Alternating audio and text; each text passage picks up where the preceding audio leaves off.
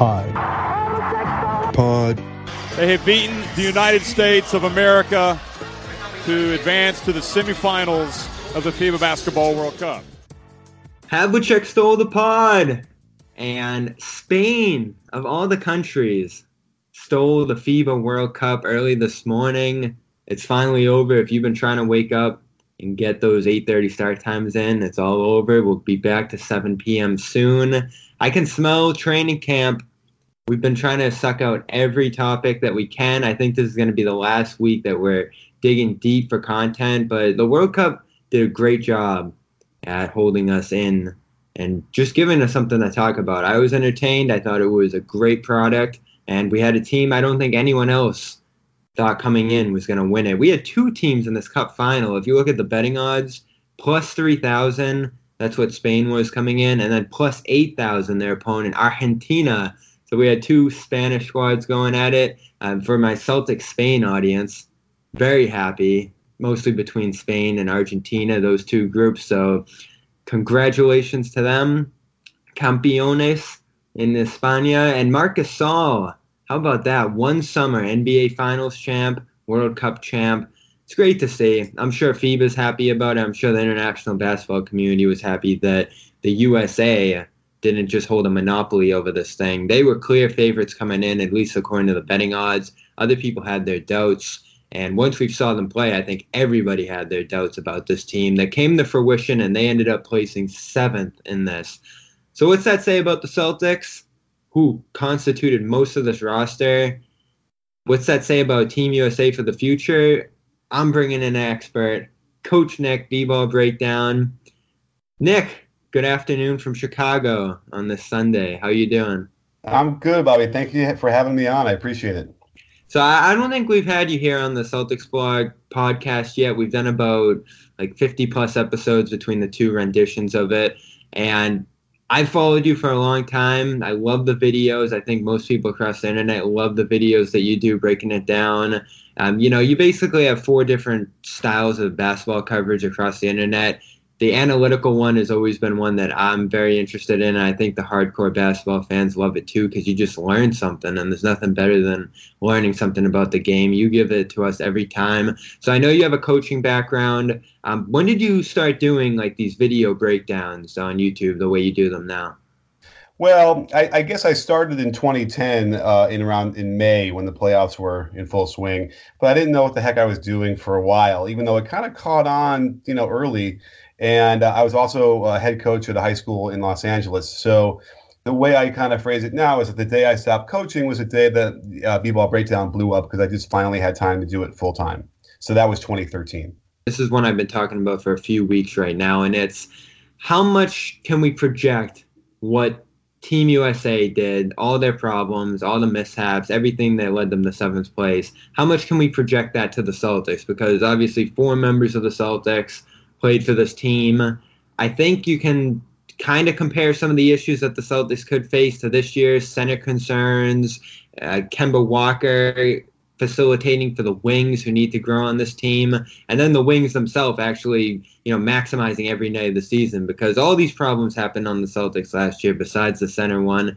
Now it's Enes Kanter coming in here. Miles Turner, was all right for this team, but the depth on there was a big concern. So I just see a lot of things that happen to this USA roster that I feel like could happen the exact same way on the Celtics. I could see how that could be certainly a possible thing. I did do a video on this and how Kemba will fit in with the Celtics, and I was pretty encouraged by that, by what I saw. He's a different player than Kyrie, certainly the way he moves and how he attacks, but there are a lot of also similarities.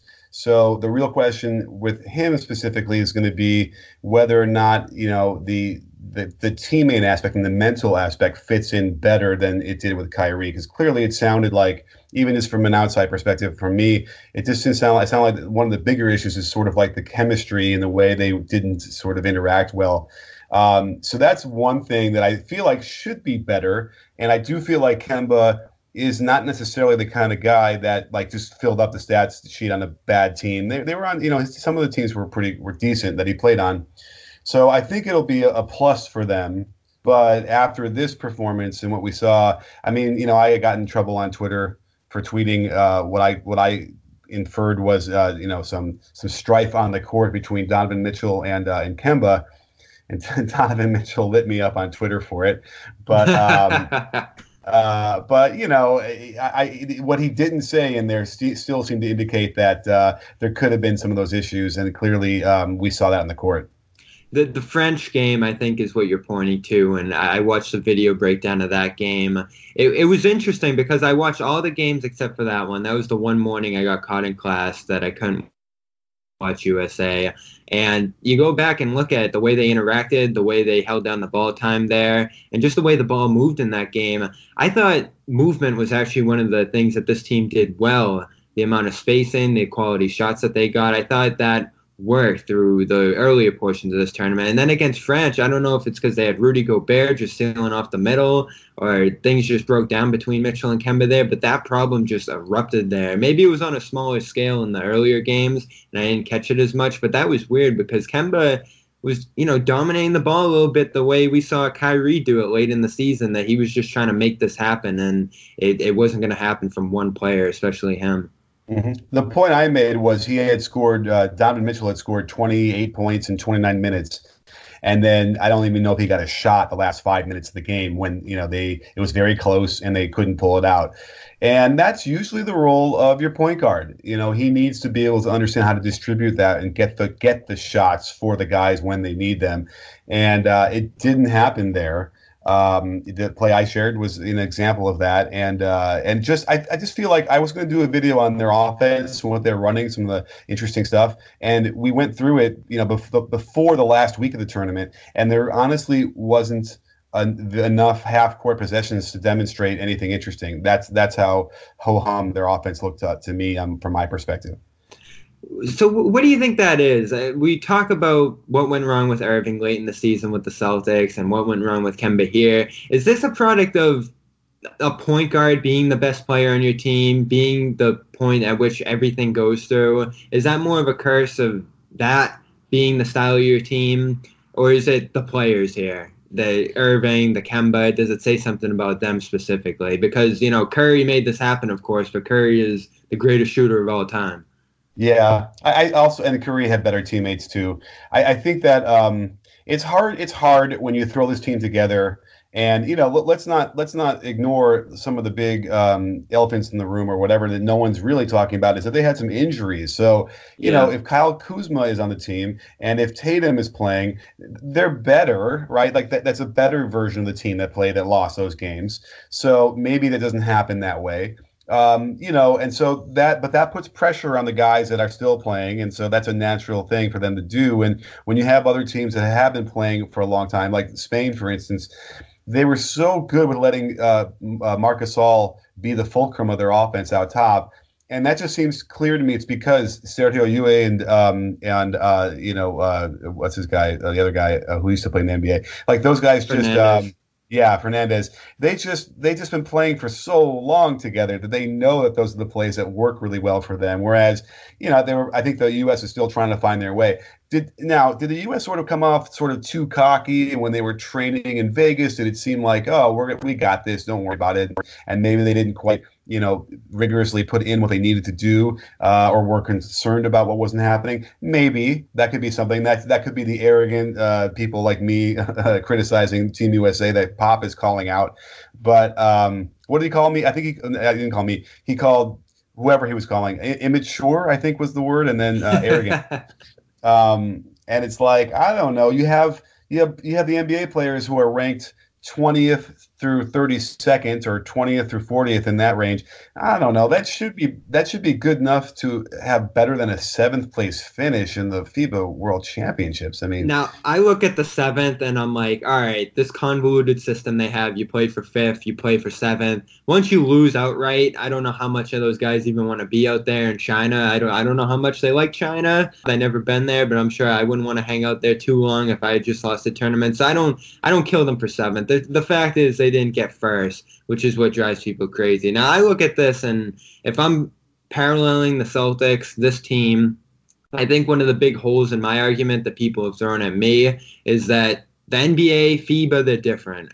This USA roster was out there playing an NBA style, pace and space, that kind of thing that has taken the league over because that's what they have. That's what these guys are playing with their respective teams. Whereas Spain, France, those kind of teams are still playing that international style. Can you break down the big differences that in the FIBA game versus the NBA game that we could take into consideration there? I don't know if I see huge differences because the influence of international play is taken over in the NBA. Uh-huh. So, like for instance, like in my mind's eye right now, what's fresh is the Spain stuff. And then let's see, I did Spain and when they beat Australia. So I see what you see a lot of there in Spain is a lot of dribble handoffs across the top, which cause all sorts of problems. But they're also running pick and roll. They're also spreading. They do use, Gasol really, in that Jokic way, which the USA does not have. They did not have any kind of a big man that's like crushing screens and What the big thing I think I noticed that it's interesting is it's not a handoff. They will pitch and pick is what I call it, which is sort of a handoff, but they'll pitch it about 8 feet and then they set the screen. So it's still kind of really fast materializing its play versus holding up your fist, waiting for the big man to run out there and set a screen. That's what the U.S. would do. So I would almost argue the U.S. is kind of, going really back to like rudimentary offense that we don't see normally in the NBA anymore. And maybe they tried to simplify it, just because they didn't have a lot of time or something. But I hope I'm answering that question pretty well. I mean, we saw, Australia would set a lot of sort of pin downs, which was confusing the defense and Team USA. They wanted to switch, but then two guys would go to the cutter, and then the screener is wide open for a dunk. And that would happen all throughout the tournament. They could never get their defense proper. So it wasn't even just the offense that Team USA was running that was struggling, and it did. They lost one of those games. They scored 79 points. It was a mess late against Turkey. Yeah. Oh, and by the way, they should have lost to Turkey, so the 7th place finish would have been 9th or whatever that would have been. You know what I mean? They really lost to Turkey. They didn't deserve to win that game. And, short of a meltdown where they missed 4 free throws in the last 30 seconds, USA has another loss. So it was just a terrible showing, from a bunch of pros, NBA players.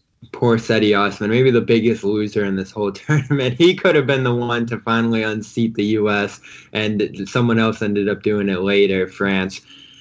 I'm looking at the Kemba versus Kyrie comparison that people have been throwing around all summer. You actually broke down how Kemba's going to fit with the Celtics. So I wanted to hear just how you compare those two, because it just seems like a lot of people have been talking about them on an interchangeable basis. And I think the biggest argument in favor of Kemba seems to be that he will be a better fit with this system as a comparable talent than Kyrie, even though he's a little bit better of an overall player, not as good of a fit within Stevens. This whole argument seems to be centered around how these guys are going to work for Stevens. I think it's a hierarchy thing, because I think Tatum and Brown were struggling when Kyrie comes back to figure out, you need a pecking order. You need sometimes a coach to just get in someone's face and tell them what the role is. And I don't know Stevens necessarily is that guy or wants to be that guy. It doesn't have to be necessarily, depending on the kind of players he has. Those guys blossomed. They're feeling good about themselves. And then it just completely changes again once Kyrie comes back. So that's a strange situation that they didn't deal with well.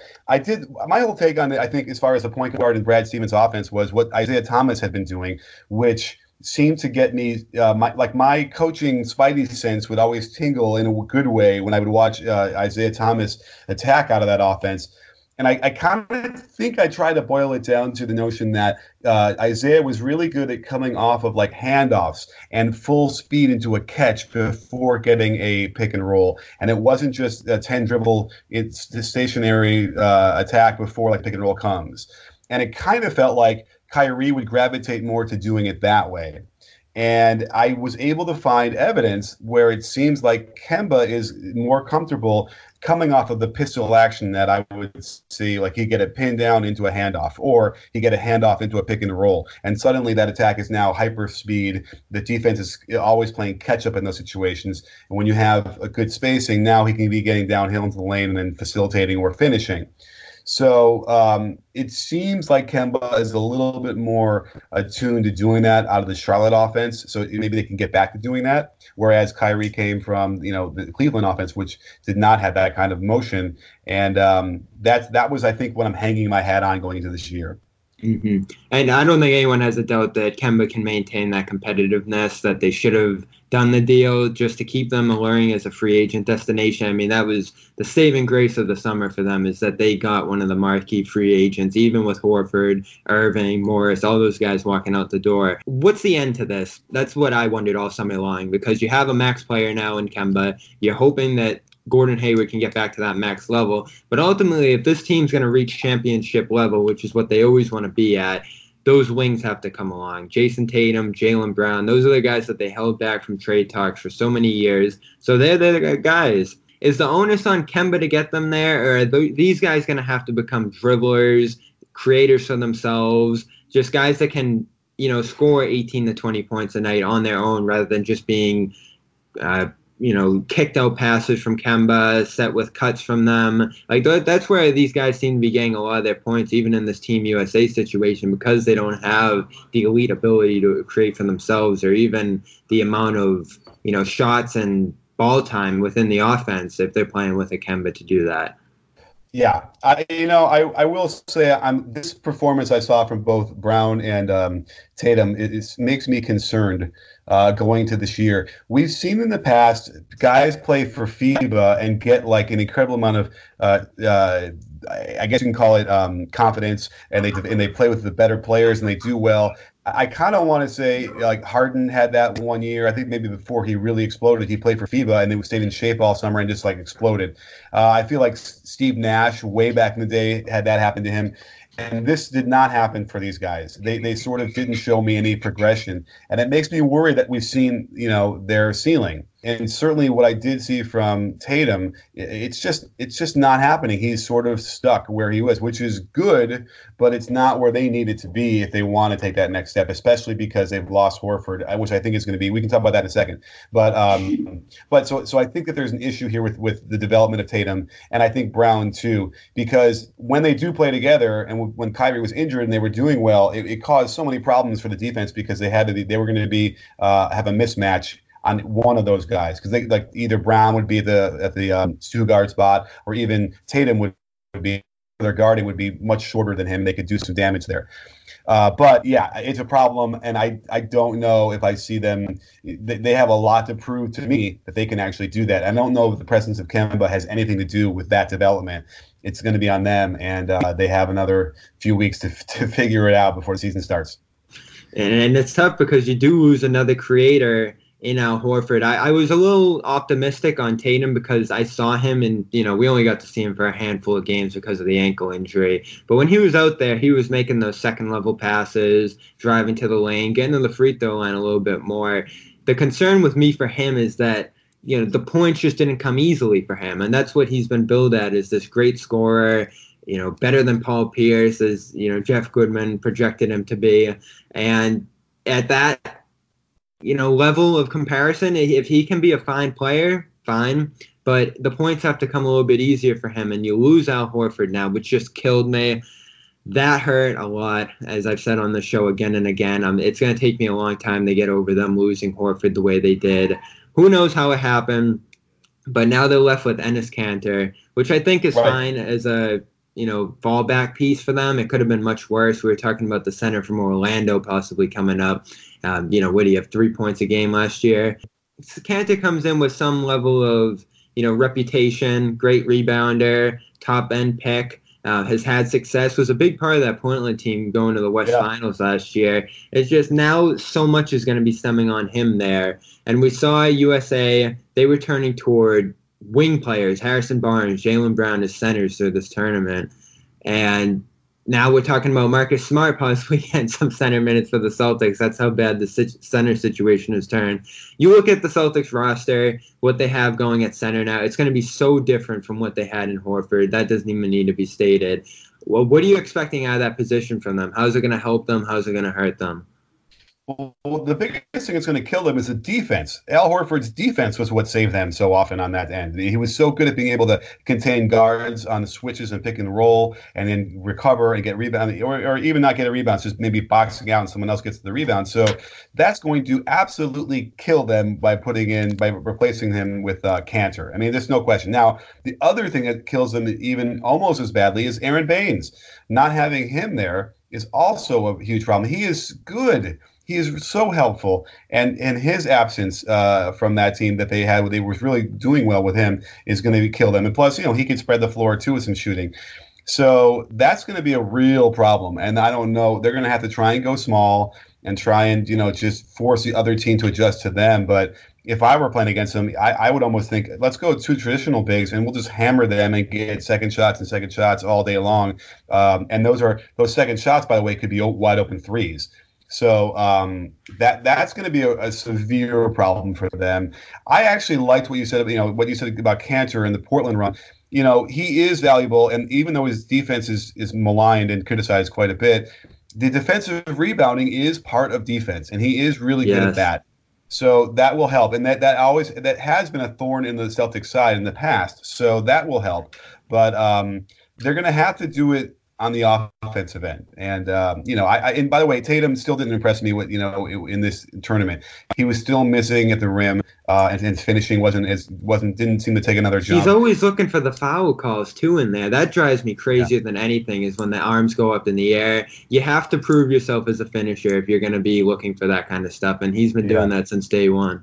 And it drives me crazy because I don't think he can beat anybody at the dribble. And I got in trouble, I'm sorry, Drew Hanlon, my buddy Drew, for mentioning that on Twitter. But it's like, there are moves he will make where he actually then has the lane to get that into the lane and beat his man, and he will just pull up for a long two. And so in my mind, even if he makes the move that presents him with a way to beat his man, but yet he doesn't take it, well, that means he can't beat his man. So he has to start. And I know at the end of the season, correct me if I'm wrong, but I believe at the end of last season, he finally started to do it and say, screw this, I'm not going to just settle for this 20-footer. I'm going to get to the basket more. That opens up the whole, is he going to finish well or not? But so I think that there was a notion of, I'm going to try and adjust that, which is good. But, yeah, he was aware of that. Yeah, but then he's going to have to finish. And that might have been the root of him not wanting to beat his man on that one. And so he's got a lot to prove. This is the year. If he doesn't do it this year, if Tatum doesn't really make that jump, then I would imagine people are just going to simply shrug and be like, well, he doesn't have anything else. That's what we've seen is it. And here's the other layer to it. Defensively, he's going to have a whole lot more on his plate now, too, because Marcus Morris ate up those bigger 4 matchups. He was basically their small ball 4 in the hole, rebounding, defending the bigger guys. Now Tatum's the biggest guy out of all those wings that they're going to be throwing out there. Probably the most likely to get those 4 matchups, to be leaned on for rebounding. I mean, his responsibilities now with Horford, Morris leaving are only going to grow. I don't know how that complicates his offensive progression, but it definitely overall puts more on his plate. And all this talk, I wonder what you have to say about it, about a wing like Smart, him, someone else playing some center minutes, going strictly small ball the way USA did it with Barnes out there. Is that going to be even possible for small spurts in the NBA this year? I think so. I think it can be. I will say this about Marcus Smart. He's a guy that coaches should love, the way he competes, and he's always playing as hard as he can. And sure, we like that part, but man, does he do things that drive me insane. I really do not like his game. What did you think of his USA stint? I saw the same stuff, sort of ill-advised shots, drive. His offensive game is just unpolished, and it doesn't seem like it's going to ever get more polished. It's frustratingly so. And he's really just sort of streaky and all over the place. So he just drives me nuts the way, the things he does. But then he'll throw in an incredible defensive deflection into a steal or whatever, and you're like, okay, that helps. But I don't know. I don't think if they're going to pin their hopes on him being the X factor, then I worry about that. I think the true X factor is Hayward. Not a lot to say about him. I know he's been in the gym going crazy, been around the facility a lot. That makes you feel good. And he'll be leaned on for creation, for probably defending some fours too out there on the wing. And they're going to be asking a lot more of him this year, reasonably so, 2 years removed from the injury. He got that year off from blame, which is fine. I mean, I thought he played well in that Indiana series, and then once the Bucks came around, he just basically disappeared. So the honeymoon from him coming back from that injury is going to end real quick if it looks the same as it did last year. What did you see from him last year that limited his ability to be that impact player that he was in Utah? I mean, he was the poster child for like coming back from a serious injury and being scared to, play all out. And that's natural. And that might happen. That might be eliminated this year, another year away from the injury.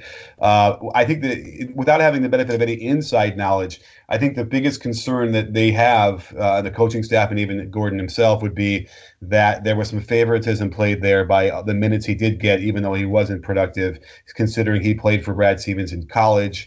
And, there could be levels to that also, independent of the Kyrie issue, that might have been a problem in the locker room. That could have been 1A in the hierarchy of issues that they had. And that hasn't gone away. Kyrie's gone, so that's gone away, but this one hasn't because he's still there. So he's going to have to do it. And, that is another that I think would be the X factor if he could get back to being as productive as he was in Utah. But that also demands that the hierarchy of the offense has to allow that to happen. And if that were to happen, that means Brown and Tatum again have to be like, all right, we're going to only get our 14, 15 points a game tops. And that's a problem. And Brad Stevens is going to have to do that coaching thing to figure that out. Yeah, that egalitarian system is great to some degree, but then you get players in there who have protege who can step above the others. How have you felt about Stevens' system in that way? Because it's worked great in some ways, hasn't worked in other ways. I look back to that Game 7 against Cleveland. That hurts so much more now because of the way the next year progressed. Everybody came off that game and was like, oh, they'll get it next year. And and they obviously did not.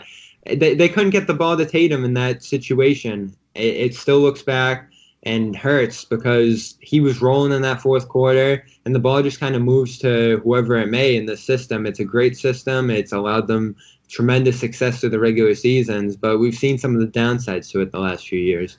Yeah, I mean, I'm a triangle offense coach. I mean, I've kind of moved on from that anyway because of the modern game. But when I would coach it, like I never had to tell anybody, okay, you shoot more, and then you don't shoot unless you're under the basket and open. I never had to do that. It would always sort itself out, and I almost feel like that's what they're relying on here. I have the utmost respect for Brad Stevens. I use him as my I hold him up as the prime example of emotional intelligence when communicating and trying to motivate players and get them to play as well as they can. But he is going to have to get to the finals. He is going to have to win a title. Something like that has to happen for him to more fully deserve the reputation that he has. At some point, Popovich won titles, and that's why he got the reputation he has. Although you might give him a little tarnished from what happened in the summer, but he did it. And so I think that Stevens is going to have to really prove it. He didn't win a title in the college either, which is also fraught with a whole other reasons. It doesn't necessarily reflect on the coaching as much, but even still, for for as high regard as he's held, and I hold him in that regard without question, he's going to have to win. I think they get to the finals. They have to win a title, and if it's going to happen, it's going to happen in the next two or 3 years, and if it doesn't, that will also tarnish his legacy. So how do you see them playing defense this year? So much of it stemmed on Horford being able to switch across the board. If Kanter's going to be playing significant minutes for this team and he's able to be tossed around in the pick and roll, then they have to go small, and that presents its own issues. I mean, I've heard about dropping back the center. I've heard about these little techniques that they could throw in there to cover up some of the holes that they've had. And I still look back on the year that they had Jared Sullinger and Kelly Olynyk as their front court, and they were a pretty good defensive team, as they can make this work. And Stevens has, to his credit, despite some of the offensive issues they've had over the years, he has coached up this defense to one of the highest levels in the league almost every single year that he's been there, even with Isaiah Thomas playing 30 minutes for this team. So he's been able to hide players like that before. How do you see them playing defense this year? Yeah, I agree. I mean, first of all, if you have a team out there that has Jaylen Brown, Marcus Smart, Jason Tatum. That's a lot of length. That's a lot of, that alone should do well. And then you throw in there, Cantor dropping and containing. I'm sure they can work with him a little bit, and he knows. And so I hope he's working on his lateral quickness better. So I have no doubt that they can make that work to some degree. Again, I don't know why teams don't, do a little bit of pressing. I don't know why they don't play a little bit more zone. And I wouldn't be surprised if Stevens pulls some of that stuff out just to try and change the rhythm and even for a possession or two.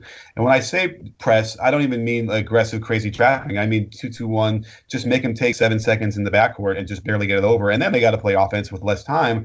It doesn't make any sense to me why we don't see that happen more often. And again, you wouldn't wear a team out if you did that on like 10 possessions across a game.